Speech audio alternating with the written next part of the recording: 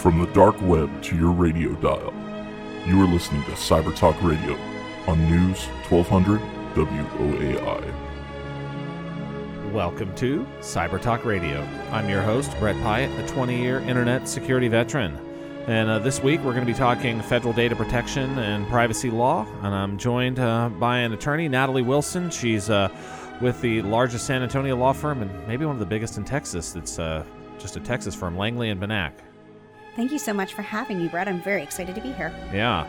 So this is a hot topic out there in the world right now. There's all sorts of stuff going on. You've got GDPR over in Europe. You've got everyone talking about all these Facebook data things and all sorts of stuff. So you've got to be pretty busy.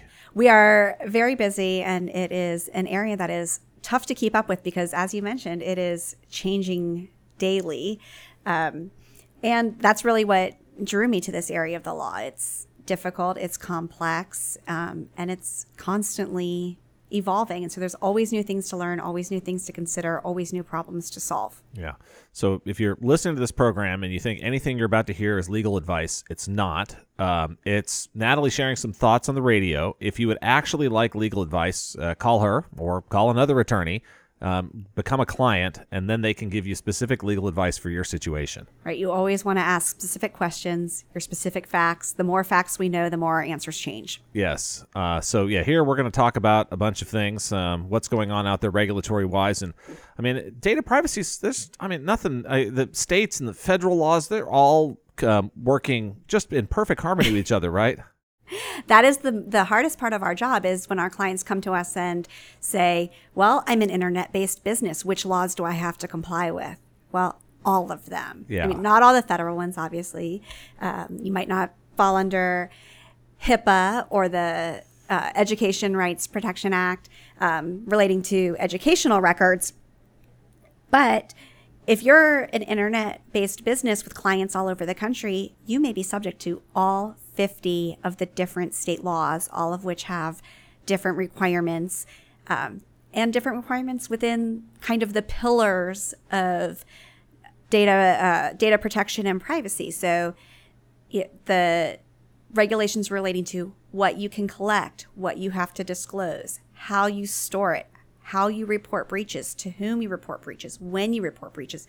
Those are different across all 50 states. And then at the federal level where you might have an industry-specific law that applies to your business. So figuring out how to comply with all those laws at the same time can be incredibly burdensome for businesses. And at times, and quite frankly, it can be impossible. It can be literally impossible. Yeah, laws in different states can conflict with each other. That's correct. Yes.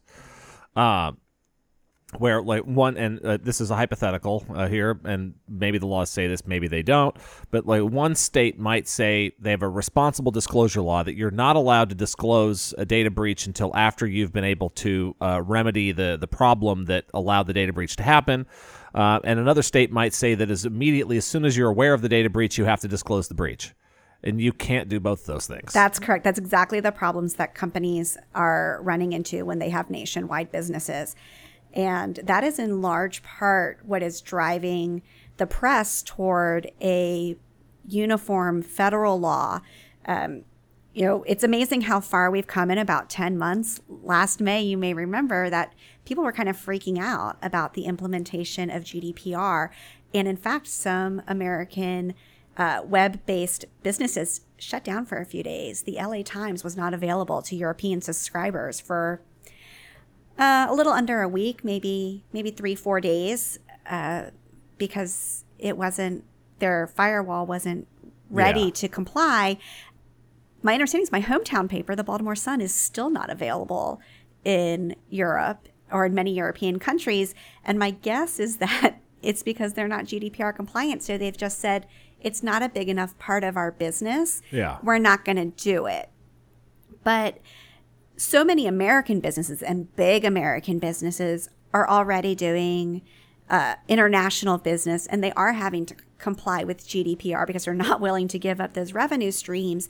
And I think as those large businesses have gotten used to GDPR and gotten comfortable operating under that scheme, it has really ignited a cohesive push for more uniform laws in the United States. Yeah, I mean, I think we're seeing enough states pop up with their own laws at this point that you're actually getting private sector to push Congress to get something done at a national level, so we can have one cohesive rule set to follow. Because implementing conflicting procedures, you can't do that.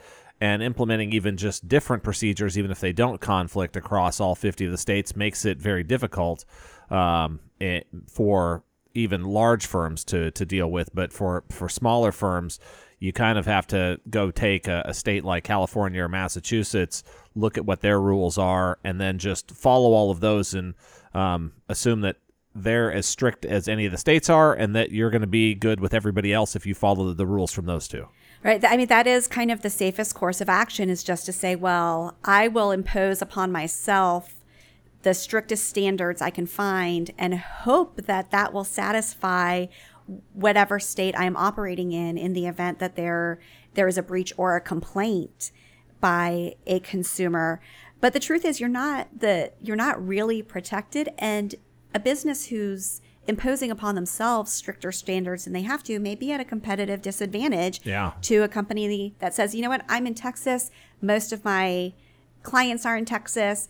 Texas is not too onerous on the continuum. I'm going to go with Texas because that's the most likely state that's going to impact me, or the AG who's most likely to sue me. And I'm going to take the risk that if I have a California client, that they're not going to complain that my privacy policy doesn't comply with the California law. And that is also an okay business decision to accept that risk. But it would be better from the business perspective to know that you're compliant all the time. And of course, your lawyers would like you to be able to certify that you're compliant all the time. And your insurers, that's a big part of this, is that as more and more people adopt cyber insurance riders onto their corporate liability policies, their insurers are interested in making sure that they're complying. And it's really, really hard to figure out if you're complying sometimes under our current structure. Yeah, and I think it's even tricky in some cases. Hypothetical here. So you have a Texas-based business, only has offices in Texas, only has employees in Texas, does stuff on the internet. All of their customer contracts say that the venue is the Texas courts, that these are Texas contracts under Texas laws. If somebody from California signs that contract, does California law suddenly apply because that consumer is in the state of California? Or does the Texas law still govern? I think California might tell you, I get to protect my own consumers. And Texas, somebody might say that you signed a Texas law with Texas contract, you should have known what you were signing. That is exactly what the California law says. The California law says we're protecting Californians. And if you're reaching out to do business with Californians, even if you're physically located in Texas, you're going to subject yourself to California laws and the protections that we provide our residents. It's a very different world from when the rules about jurisdiction and where business is going to be sued and where they do business. These laws were set down when the car was a new invention. Yeah. And so the idea that you could somehow do business across state lines unless you lived in Texarkana was not really something that's built into our jurisprudence and our laws. So it's a brave new world out there. And the legislatures are really struggling, I think, to keep up on a technical perspective with just understanding not only where we are now, but where are we going to be in the next 5, 10, 15, or 20 years? And how do we legislate and regulate for what our economy is going to look like, not just what it is now? Yeah, well, I mean, I think I would be really thrilled if they caught up to where we are today. It would be fantastic. It would be. Well, it's because, you look at like the interstate commerce and the and rules about what are you allowed to ship between states and what are you not allowed to ship between states, but they never took into those laws didn't contemplate digital goods. And like if I'm running a website and that website's on a server in Texas, but someone from California comes across state lines to access it, am I reaching out to do business with someone in California, or did they come to Texas and do business with me? Like, it doesn't contemplate any of these things. Like, California might say that you should block all California IP addresses if you don't want to do business with the state of California. It's kind of tricky. Is that even technically possible? Not really. I mean, that's some of like how the Baltimore Sun's probably Right. trying to block some countries in Europe. They're doing it by geotagging IP addresses, but like, I mean, because there's not really a more fine-grained way to do that. For listeners out there that aren't technical, when you have an internet session that goes back and forth, the IP address is kind of like your phone number on the internet, and that's the way, like, I've got a phone number for my website, you've got a phone number for you calling my website, your computer, and they talk via those numbers, but there's not a trace back to an address. So it's not like on the phone you might have caller ID and it says that here's my phone number and here's the address that phone number is at. Or if it's a cell phone on the caller ID stuff, it might say, like, if I dialed 911 for my cell phone, they're going to find out, here's the phone number that's calling us, here's the GPS coordinates of where this phone is at right now. That information's not shared back and forth across an internet communication session. So you can kind of guess based off of where some different address blocks sort of come from, but you don't really have any guarantees. Right. And something I've seen some companies do on their terms of use and their privacy policies is they basically put a notice up that says, hey, we're in the U.S., our servers are in the U.S., your data is collected and processed in the U.S., we're complying with U.S. law, and if you're in Europe, don't use our website because we're not complying with GDPR. Fair warning, don't complain. I don't know that that's really an effective, I don't think you can disclaim GDPR liability that way, but it's an interesting approach to I think under the American approach to law of saying, hey, I warned you that I wasn't going to do this, and you still agreed with me in a binding contract that you were okay with me not following GDPR. It's a very American approach to it of buyer beware, full disclosure, but I'm not really sure how well the European courts would take that. Yeah, no, it's similar. I mean, with the California Texas example, if just because a connection's coming from Europe doesn't guarantee they're European. I was over there on a business trip a couple of weeks ago. Sure, might be able to access stuff from over there. And while I'm in Europe as a U.S. citizen traveling, am I covered? I'm covered locally by those laws, but am I covered all of a sudden by all the EU data privacy laws, or do the U.S. data privacy laws still apply to me? It's like they didn't really contemplate any of this stuff. Like, even as we talk about state to national in the U.S., the whole idea of this global data privacy, no one's talking about it at like the world court levels either. Right, and I mean, the next step might be a global data privacy law. As our world gets flatter and flatter, is that where we're going? Who knows? Maybe. I mean, we've got some countries that just kind of got to catch up on some very basic stuff before we even talk about having uniformity across any kind of transcontinental lines. Yeah. But I think the success of GDPR, I think, shows that you can bring together different countries and get them on board on something. So maybe that is the eventual future. What it definitely got them on board with is over there, every single website I went to, especially I was doing most of my web browsing on my mobile phone, like 2/3 of my screen was filled up with cookie policy, clicking acknowledgments on every single website I went to in Europe. So over here in the U.S., I know folks are like, I hate these cookie pop-ups. You really have no idea until you go over and spend some time in Europe and browse some European websites right now. And because, again, like, I don't even know over there, does GDPR apply to me and my data? I don't think it does. I think the Irish Times or whatever, when I was in Ireland, they could collect all the information they want about me. I'm not an Irish resident. I'm not an EU resident.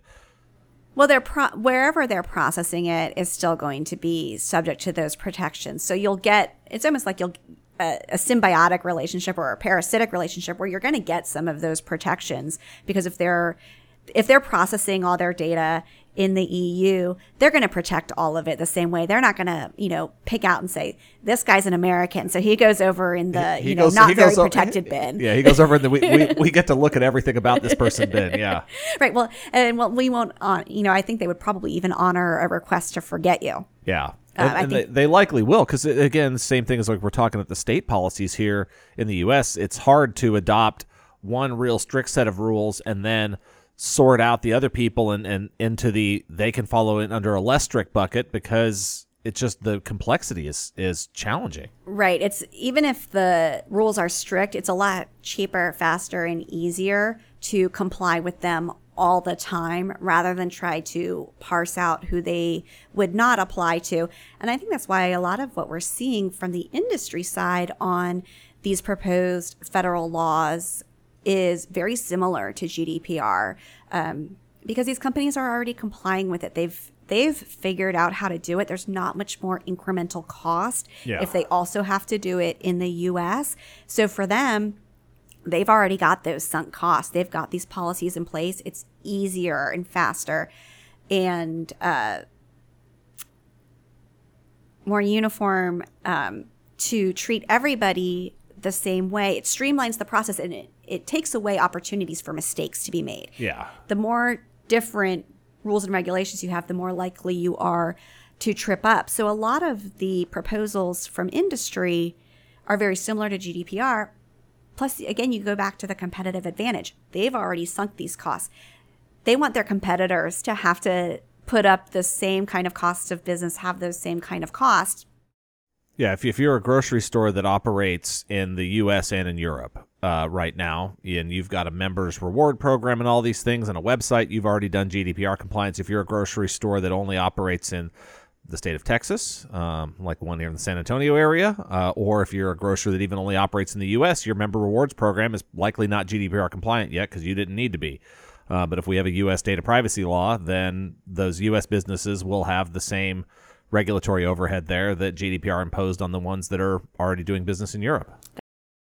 You're listening to 1200 WAI. This is Cyber Talk Radio. We're talking federal data protection and privacy law with Natalie Wilson, an attorney for Langley and Benak here in the San Antonio area. And so as we've been meandering around at the start of this conversation, covering all sorts of things, if you just turned your radio on right now, you can listen to the rebroadcast of this up on our website at www.cybertalkradio.com on Tuesday, April 23rd.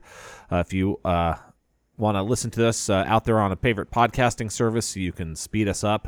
You can do that as well. Natalie and I were discussing a little bit before. She's got about a 30 or 40 minute commute, and using some podcasting streaming technology these days, you can turn the speed dial up, and so you get to listen to a whole hour-long podcast on your drive in each day. I do. I listen to it on that 1.5 speed, and then when people talk normally, it feels quite slow and painful to me. Yeah. So we're out there on all of the podcasting services. If you have a podcasting app and service that you prefer to use where you cannot find Cyber Talk Radio, reach out to us on Facebook or Twitter. Let us know. We will fix that, and we will get you a Cyber Talk Radio t-shirt.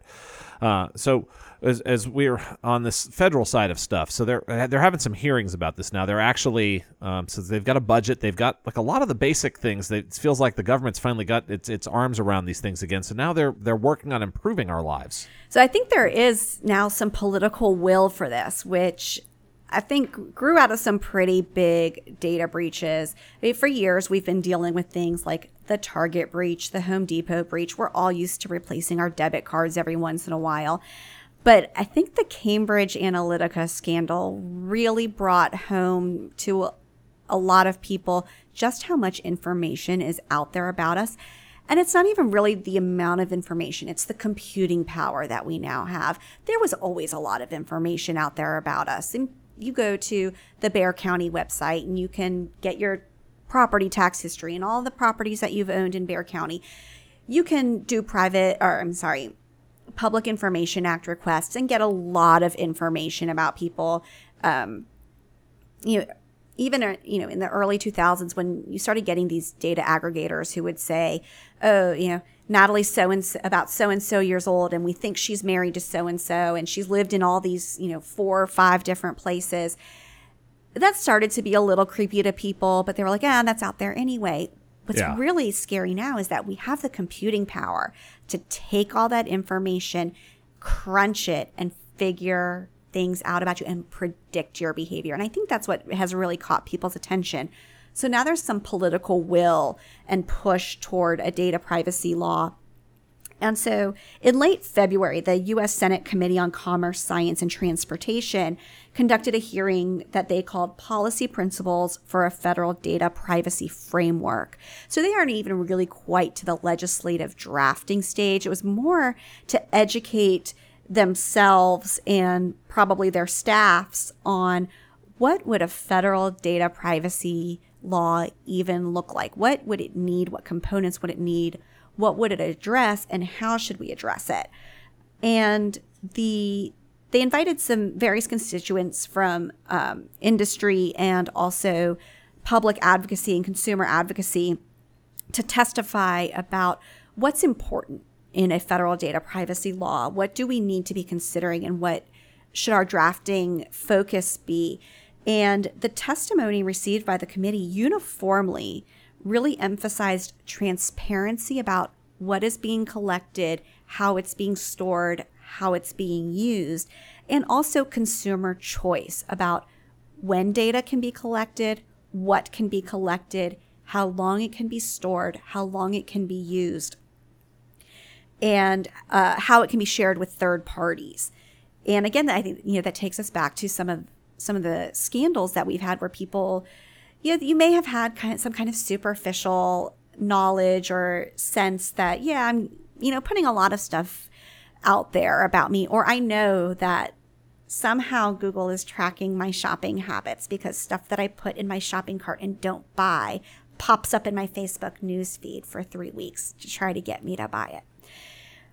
But when the details of these things and the understanding of how this information is really being used came into sharper focus, people started to get concerned and they want to have more control over that information. So the testimony, it was really interesting to me that the industry perspective and the consumer advocacy perspective were very similar in that these are the things you should be addressing, is transparency and choice. I feel like a lot of laws at both the state and federal level have a pretty good handle already on the technical aspects of preventing digital breaches.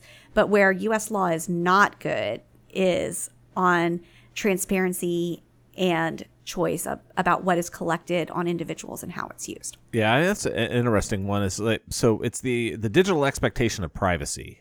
And I think people have a personal expectation of privacy in the physical world. Like if someone was standing on the street in front of your house taking pictures of you standing in your window inside your living room, like most people would say that's creepy. Hopefully it's illegal, and hopefully I can tell that person to destroy those photos. And state by state might be legal, might not be legal for them taking a picture into your house if they're standing on a public street in front of your house and you're visible.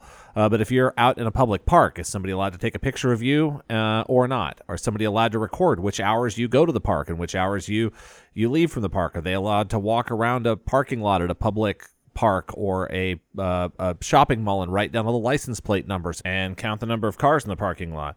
I mean, I think as you have some of these physical world examples, there's a line where, if I'm out in a park having a picnic and someone takes one picture of me as they're taking a picture of the whole park, that's fine. It's sort of okay. It's not creepy. If someone stood there with a camera for an hour and took pictures of me and my family having a picnic in the park, at some point on the physical side of things, that would cross over to creepy. The digital world, I think everyone feels it's fine if somebody, like a website, acknowledges that I visited the website. Fine, keep a record of me being there. But if they knew that many websites out there have tracking to be able to see where your mouse cursor moves on the screen, how long you spend on every page, even if you tab to a different tab in your browser because they can see the session go inactive for a while, if they knew that your behavior is being tracked at that level on the internet, people would feel that, okay, that crossed over from the one photo in the park to the creepy line. So Natalie and I are going to dive much more into this hypothetical and some others here after the break. We're going to stop for a news, traffic, and weather update here on 1200 WAI, and we will be back with Cyber Talk Radio in just a moment.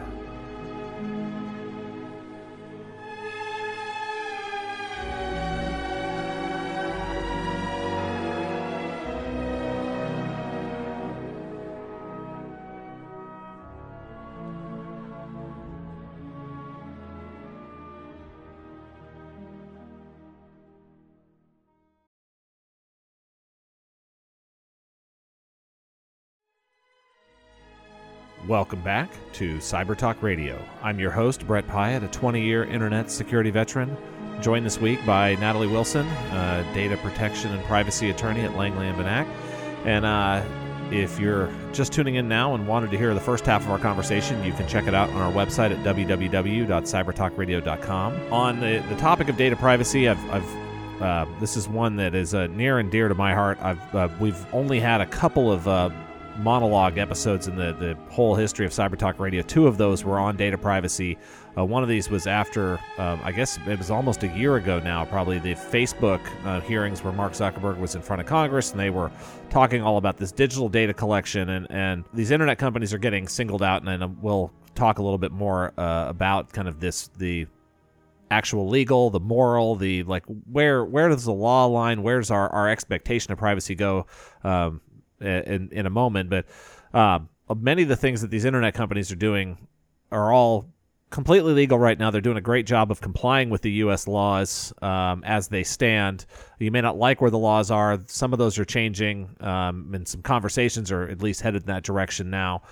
But your information has been tracked by folks for a long time. My examples I open in the whole monologue program, I won't go into anything else about it. You can listen on our archives, but is when you drive by the freeway, you see one of those billboards that says advertise here and it's got a phone number on it.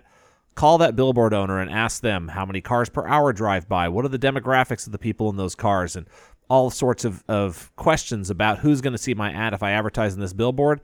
And that billboard owner knows all of that information. So your information's being tracked, whether it's in the physical world or online. But as we were talking at the break, Natalie, some of it's a little bit easier, and sometimes we like the tracking. I am a fan of some of the tracking. I like the suggestions that Instagram and Facebook make for things that I might like to buy. I like it when something is especially tracking. When it's a sale. I love those sale notifications. Something I looked at and thought, I don't know if I can get away with telling my husband I spent this amount of money on it, but at 40% off, I might be able to sneak it in there. Yeah. And a lot of it is really convenient. I love that a local grocery store that we won't give any free advertising to keeps track of, or allows me to keep a list of what I buy every week. It makes it so much faster for me to go in, click that, yes, I still want my 10 or 15 curbside pickup. It's amazing. Love that. I wish they would remember that I like my groceries at a certain time on a certain day every week and just reserve that spot for me. Maybe that's coming. That might be maybe coming. If we gave them some free advertising, they'd do that for us. So.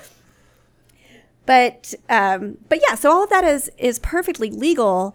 And as with the physical privacy out and about in the world, there's a difference between our legal expectation of privacy and our ethical or social contract expectation of privacy.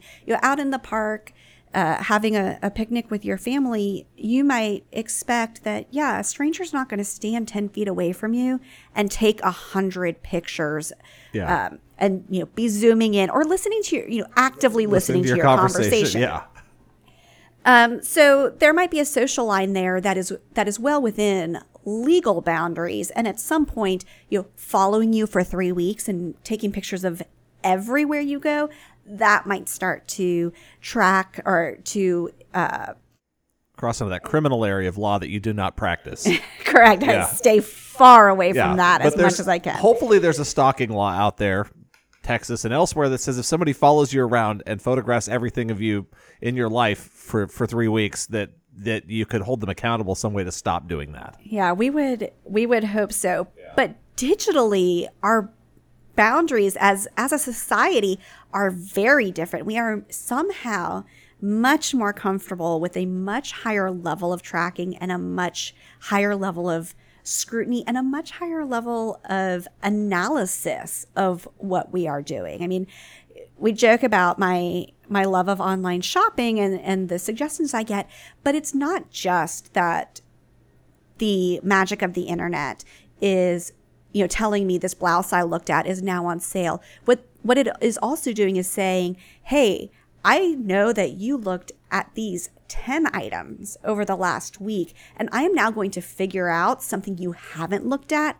that you will like. And that is if you really stop to think about it, it sounds a little bit like a science fiction novel and maybe a little bit like a nightmare. But right now, perfectly legal. And some of these proposed bills would maintain a lot of that, actually. Yeah. And man, I have some friends that have gone completely all in on this, like where their calendar syncs up with a digital virtual assistant and everything, and that virtual assistant is constantly, their GPS coordinates are turned on all the time, so that it can be aware of what address you're at right now, what address you're going to, and it can pop in and notify you via text message or other things to say, hey, by the way, you thought it was going to take you 10 minutes to go from this meeting to the next, but there's a road closure right now or an accident or something else. Now it's going to take 30. You either need to leave now or notify your next appointment you're going to be late. So like they've gone all in and given up all privacy for massive convenience. Yeah. Yeah, and efficiency. Yeah, and I'm on the other side of the coin on this one. We'll talk a little bit more about my level of lack of tracking here in a few minutes. We'll never be able to find you. No. Yeah, so, I tend to dislike the Internet of Things. Alexa scares me. I refuse to have that. So there's not one of those in your house? Definitely not one of those. I don't... Have you read the privacy policy on one of those? I have not, actually. Yeah, it could be a fun one to read the privacy policy and write a blog post about it. The world may read that one for you. I'm based on the breaches that have happened, I'm not sure that the privacy policy is all that effective anyway. Yeah, no, it's pretty interesting. Yeah, so on the level of tracking that for me personally, so in by the way, out there in your settings, this is one of the ones as well. Most of the large tech companies give you the ability to turn off much of this tracking if you choose to. Because they have systems in place now to follow GDPR, even if you're not in Europe, if you're in US, many of these tools are available to you through their platform. So like as a Google is an example from the search engine, if I go to the search engine, instead of getting customized recommendations, I get the top trending searches on the internet, which gives me an interesting view into what humanity cares about right now, at least people that use the Google search engine in the US. And similarly with Facebook, you can go in and turn off many of the different things from it serving personalized ads to you based off of your past things that you like. So they can go just to general demographic ads, or you can even tell Facebook that you don't want to be served advertisements that are based off of your age or your location or anything else that they have for categories for advertisers. So if you do not like some of these things, go in there, search and look in the privacy management tools for Facebook or for Google or for these services, and you can have many different things forgotten. I was reading as we were talking on the break about the top search results that were available. One of them was the Lori Loughlin college admissions scandal is back in the news again, and I guess there was a hearing in the court following up on it. So like that one stuck around in the top searches for a while, but I don't play computer games much anymore. Borderlands 3 from Epic Games. Apparently there's some new thing coming out there. This could be a hot new game, and then Joaquin Phoenix is going to be the Joker in some new movie. There's a trailer on the internet now. So this is like the stuff that the internet's searching about. I don't know anything. I mean, half the other stuff I'm looking at on here, I don't even know who these names are. Celebrity gossip sites I don't follow. That list made me feel really old and kind of boring because the only thing I've been following is, Aunt Becky's Legal Woes, reliving my misspent youth with Full House. Yes, yeah. So on the data privacy side of this piece, so we're working on federal legislation around this. And I think as you get this cyber law, like people call you and expect you to know data privacy and data breaches and data breach notification. And so how do you try to keep up with all these different areas? Because I think to me, these feel like different things, but I think to a non-internet person, they all sound like the same thing. No, they can be very different. And part of the way I try to keep up with it is by reading kind of boring stuff and having to forego my diet of celebrity gossip. Some areas of this law are very well settled and are not changing much. Things like HIPAA and the financial sector, the Gramm-Leach-Bliley Act stuff, that's pretty well settled. It's not, evolving every day. But it does seem like almost every day I'm reading news articles or blog posts. I'm following other cybersecurity lawyers because they are a great resource, especially if they're a little more specialized than I am in one niche. Then they're sharing what they're seeing, what they're tracking. The Association of Privacy Professionals, the IAPP, they put out great, very fast, digestible bites, and then I can kind of dig into what I'm finding more interesting or where I want to follow up and read more about it. But, some of this stuff is getting very mainstream. And so even our mainstream news media, not in the pejorative term. Yes.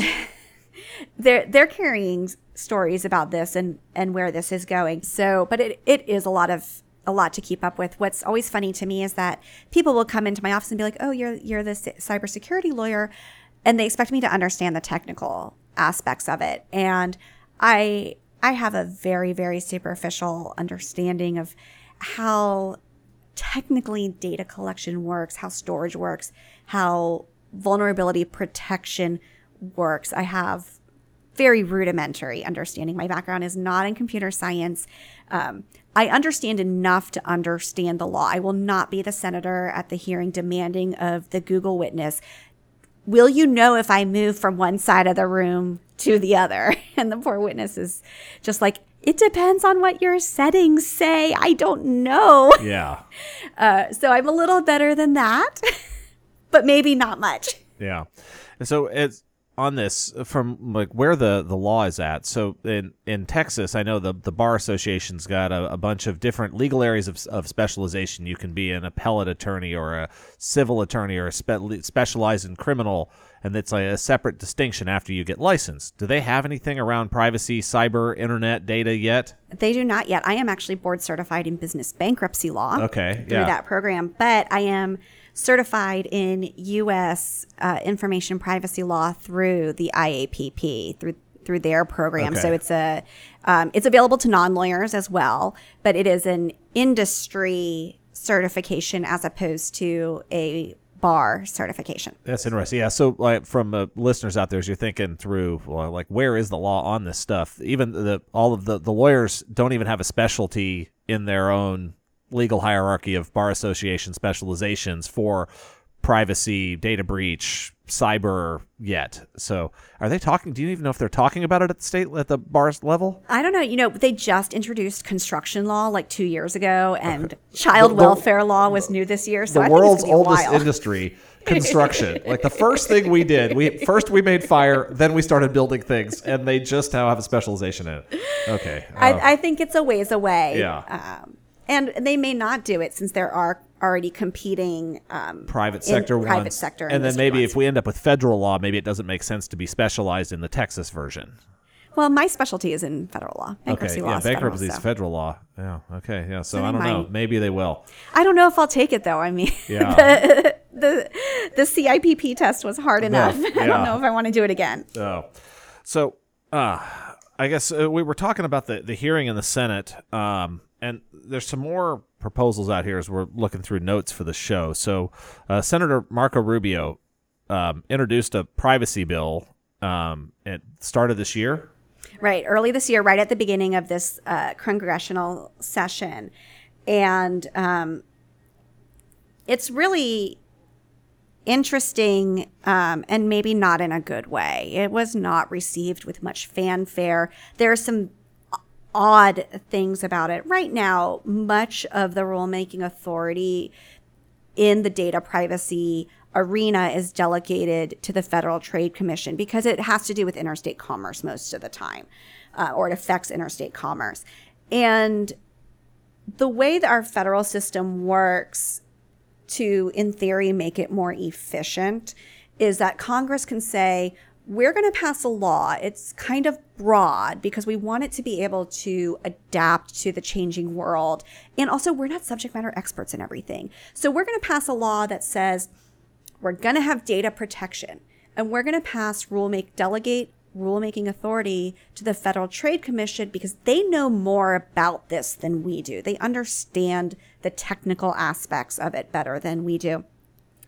And then the Federal Trade Commission will go through the administrative rulemaking process where they propose rules, take comment, have hearings, and then the law is implemented through rules. And the rules are really where someone would go to say, what do I need to do to comply with this law?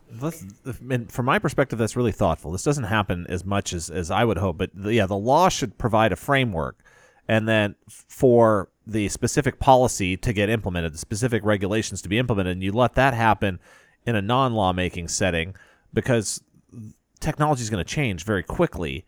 And sometimes we can get bills through Congress. Sometimes we can't get bills through Congress. And if technology changes, we don't want to have a spot for 6 years where we can't get the law updated because the law was very specific on something that now is irrelevant. Right. And HIPAA works exactly this way. So Congress passed HIPAA, which basically announced the policy of we are going to protected or sensitive health information for individuals because we want to facilitate electronic medical records to make medical care more efficient, more reliable, and more uniform. And then the Department of Health and Human Services is actually the one who develops and enforces the privacy rule and the high-tech rule, which is the technical components of it. And so that is an example of where this has worked really well. What Marco Rubio's bill would propose, though, is that Congress would actually pass a very specific law and would not delegate rulemaking authority to the Federal Trade Commission unless Congress couldn't get a bill passed within 2 years. Given the current state of our Congress, it seems more likely than not that they wouldn't be able to get this done in 2 years. And then the Federal Trade Commission would be 2 years behind in their rulemaking process. And that would be 2 more years where it's hard for businesses to comply with data protection law. Consumers feel like they're not very protected and nobody's very happy. So it was an odd way to go about it. And, the commentary on Senator Rubio's bill was fairly critical, especially because it would expressly preempt state privacy laws.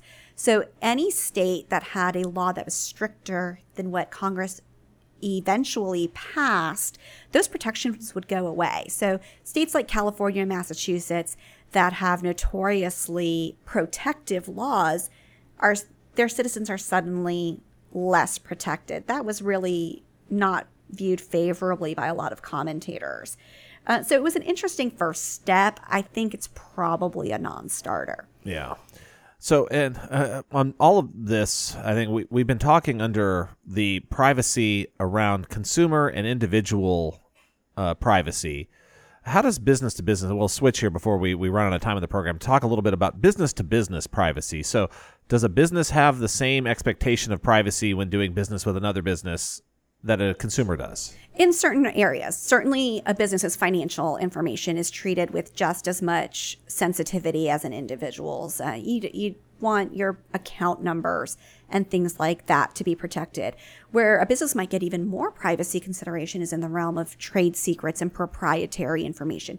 Your customer lists, formulas, software programs, the things that your business has developed that give you competitive advantages, copyrights, patent, and those protections are actually very well developed in both the state law and the federal law, both under statutes and in the jurisprudence.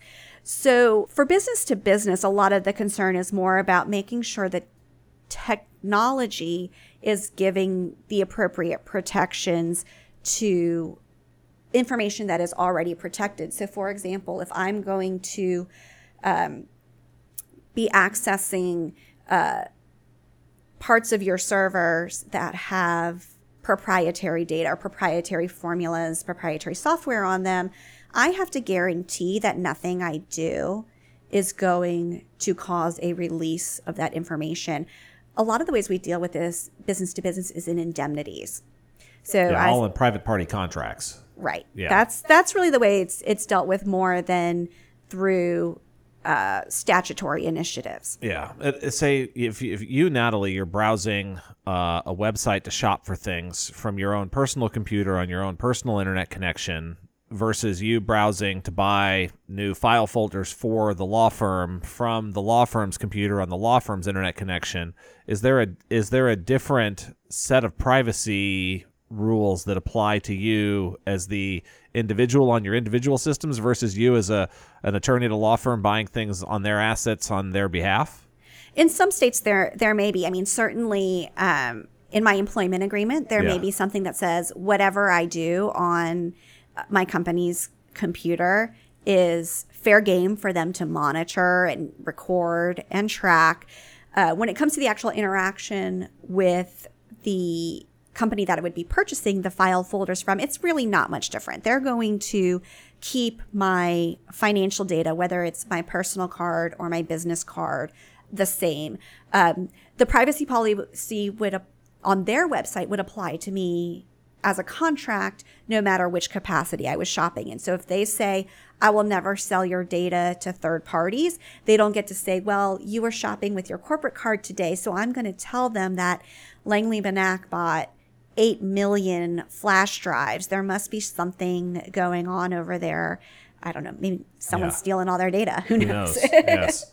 So if I guess I'm not aware of any businesses out there that have a different privacy policy that says, here's how we handle consumer information, here's how we handle businesses on our site. I'm not aware of anybody that does that. I think it would be too burdensome to... Back to your GDPR thing again. It's just like, I'm just going to treat everybody in that bucket because it's too hard to sort out who is who. Right. So, yeah. So for additional information on this, obviously folks can reach out to you, the International Association of Privacy Professionals. That's a good website to read to learn more about privacy. Where else out there would you send somebody to learn good, sensible information? Because it feels like there's lots of sensational news these days about all this privacy stuff as well. It is.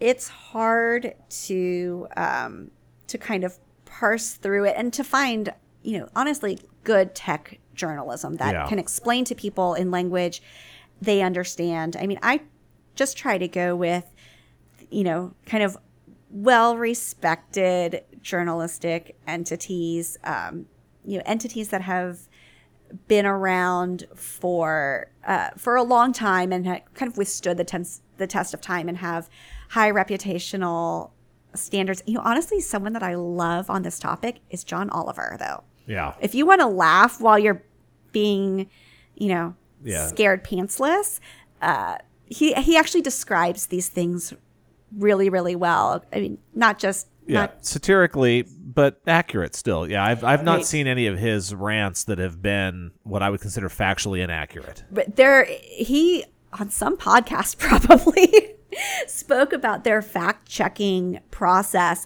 I'm guessing it was probably on Fresh Air.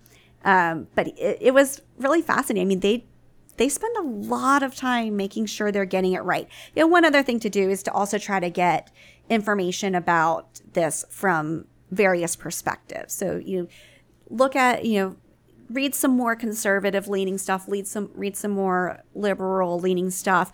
But again, there seems to be consensus across the political spectrum on the idea that this stuff is important. There may be some room around the margins where people disagree about how to go about it, but the consensus really is that consumers deserve to understand how their personal data is being collected, used, and shared, and that there should be a little more uniformity so that people can understand better. Yeah. So, well, thank you very much for joining us today on Cyber Talk Radio. If you just tuned in now and want to listen to this episode completely or any of our past episodes, check out our website at www.cybertalkradio.com or find us on your favorite podcasting service where you can hear more about data privacy and all things cybersecurity across the internet.